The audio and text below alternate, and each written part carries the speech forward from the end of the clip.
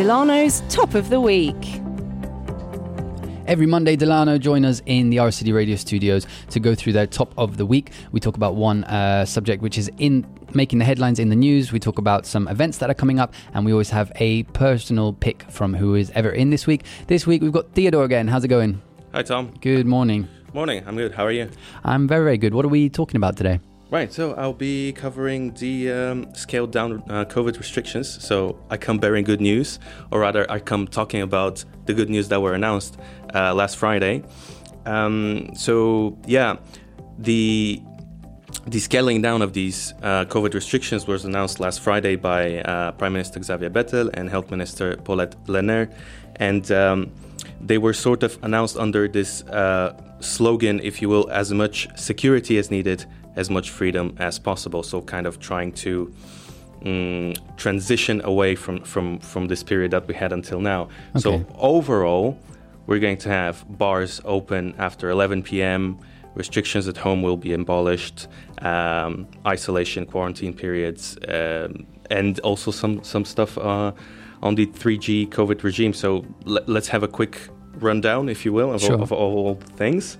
So I think the hospitality sector will be very happy that they will be able to remain open after 11 p.m. because there's been some fair amount of disagreement there. Another of these restriction changes would be the 2G plus COVID regime will switch back to 3G meaning vaccinated, recovered, or tested.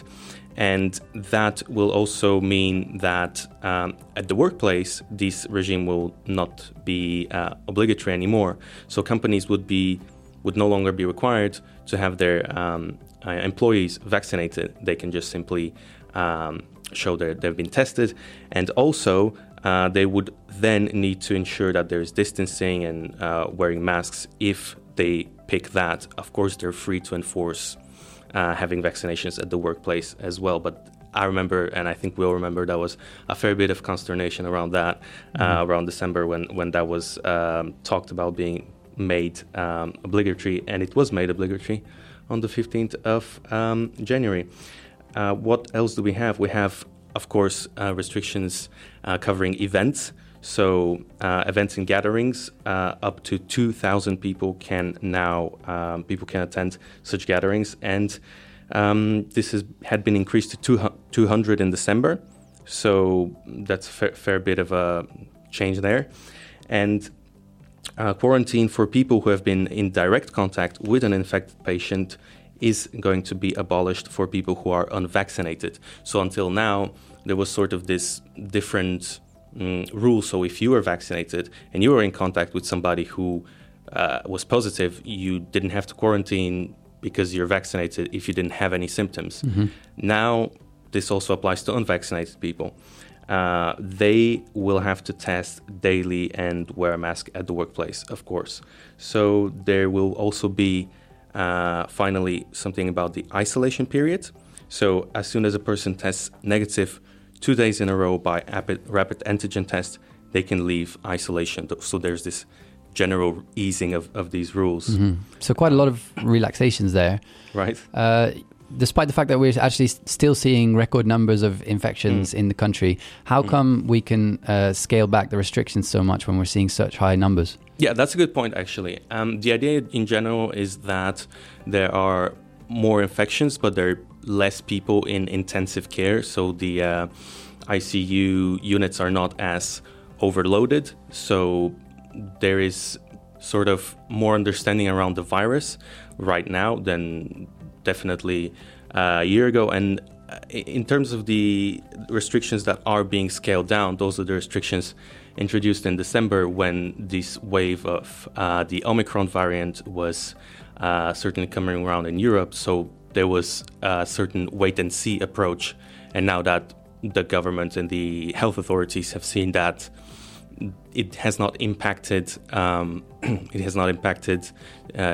a severe case, or there hasn't been like an increase of people in the intensive care unit, they can probably scale back some of their this safety first restrictions that were introduced in December, if you will. Right. And how does Luxembourg's take on the restrictions compared to other countries in Europe? I would say people are quite happy with it. Most notably the HoReCa sector, so the hotel, restaurants and cafes sector has been quite pleased with that. I had spoken with a few restaurant owners a week ago, and there was this general understanding that there is not a need for such heavy restrictions. Like the 11 p.m. curfew was one that was impacting them the most. In addition to that, the data is not absolutely conclusive, but we do receive this data every week from the health authorities, so like from the health ministry, the Luxembourg Health Institute, etc. And they often say that the source of infections is mostly in the family circle, and in the HoReCa sector or in going out and events, that was a very low percentage of infection. Of course, there was around 40% of the infections that had an unknown source, but 40%, the other 40% was the family circle, and 5% was the workplace, and another 5% was events and restaurants and things like that. So obviously we have some data that can support that, and the restaurant owners have been pointing towards that for a while, and I'm sure they'll be very happy that they can welcome people, and people will themselves be very happy to go out and socialize a bit more, because that's definitely something we've been looking towards. You mentioned before that we know a lot more about the virus compared to this point last year. If you just look at where we were last year, we were facing another kind of new variant in Delta, and I think restrictions were actually extended at this point last year to March. It was also a point where not many people had a chance to get vaccinated. So that suggests, I guess, that vaccination has played a big part in the current situation with hospitalizations being so low. Right. I think that's the major thing to look at, with the hospitalizations rates going low. And that's a good point for looking back and comparing to a year ago in February. Obviously, like the mid-February last year, we were talking about the two main points of discussions were: how are we going to vaccinate people? How are we going to make as many centers available for people to be vaccinated? And how are we going to supply the country with enough doses? And who's going to go first, of course.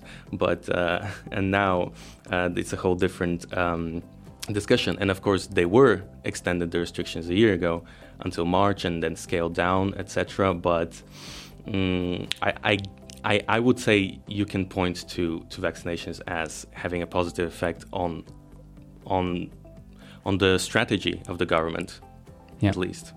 Okay, so hopefully, life will be getting a little bit more enjoyable for everyone in Luxembourg with restrictions being lifted. We're going to go to a track now, and when we come back, we're going to run through some events that you've picked out for our listeners. We are back with Delano in the studio. Theodore from Delano is here, and he's going to run through some events that he's picked out for listeners to look forward to this week. What have we got, Theodore? Right. Starting off actually with an exhibition that has been running from the 4th of February, so last Friday, but it runs until the 18th of March, so plenty of time for people to see. It's an exhibition created by the Fondation Forlieu Luxembourg in collaboration with the commune in Strassen, and it tackles the issue of female genital mutilation, or FGM. And yesterday, on the 6th of February, was the International Day of Zero Tolerance to FGM. So basically, a photographer by the name of Thierry Wynne followed the foundation in its travels in Mali, where this practice is practiced, and he took many photos, and this sort of exhibition has been created by this, as well as testimonials from girls who have experienced FGM, and also there is background information by partner organizations. So that's from the 4th of February to the 18th of March. And moving on to the second event, or the second it's an event. It's actually a concert by Luxembourg band Ice in My Eyes, who will be playing music from their latest album, New Romantic, which was already recorded in 2018 and 2019, but delayed because of the pandemic. So that will take place on February the 9th. from 8 p.m. to 11 p.m. and that will be at Goedevellen in Luxembourg City. And finally, we have Hitchcock the Brand, which is an exhibition pulled together from the personal archives of film historian Paul Lesch. So this exhibition takes part at the Cercle Cité, and it includes posters, books, works of art, photographs and film clips that illustrate the influence of Hitchcock and how he's become this incredible presence in cinema. So there will also be guided tours in English on Saturdays, 19th February, 12th March and the 2nd of April. And this exhibition takes place from the 11th of February, which is Friday, to the 10th of April. And that will be at Ratskiller Cercle Cure at Luxembourg City. Okay, great. If people want to find out more about these events, they can also head to delano.lu and find them on your agenda. Am I right? That's correct. Yeah, cool. So to finish off, we've got a personal pick by you this week. You've got a track for us. What have we got?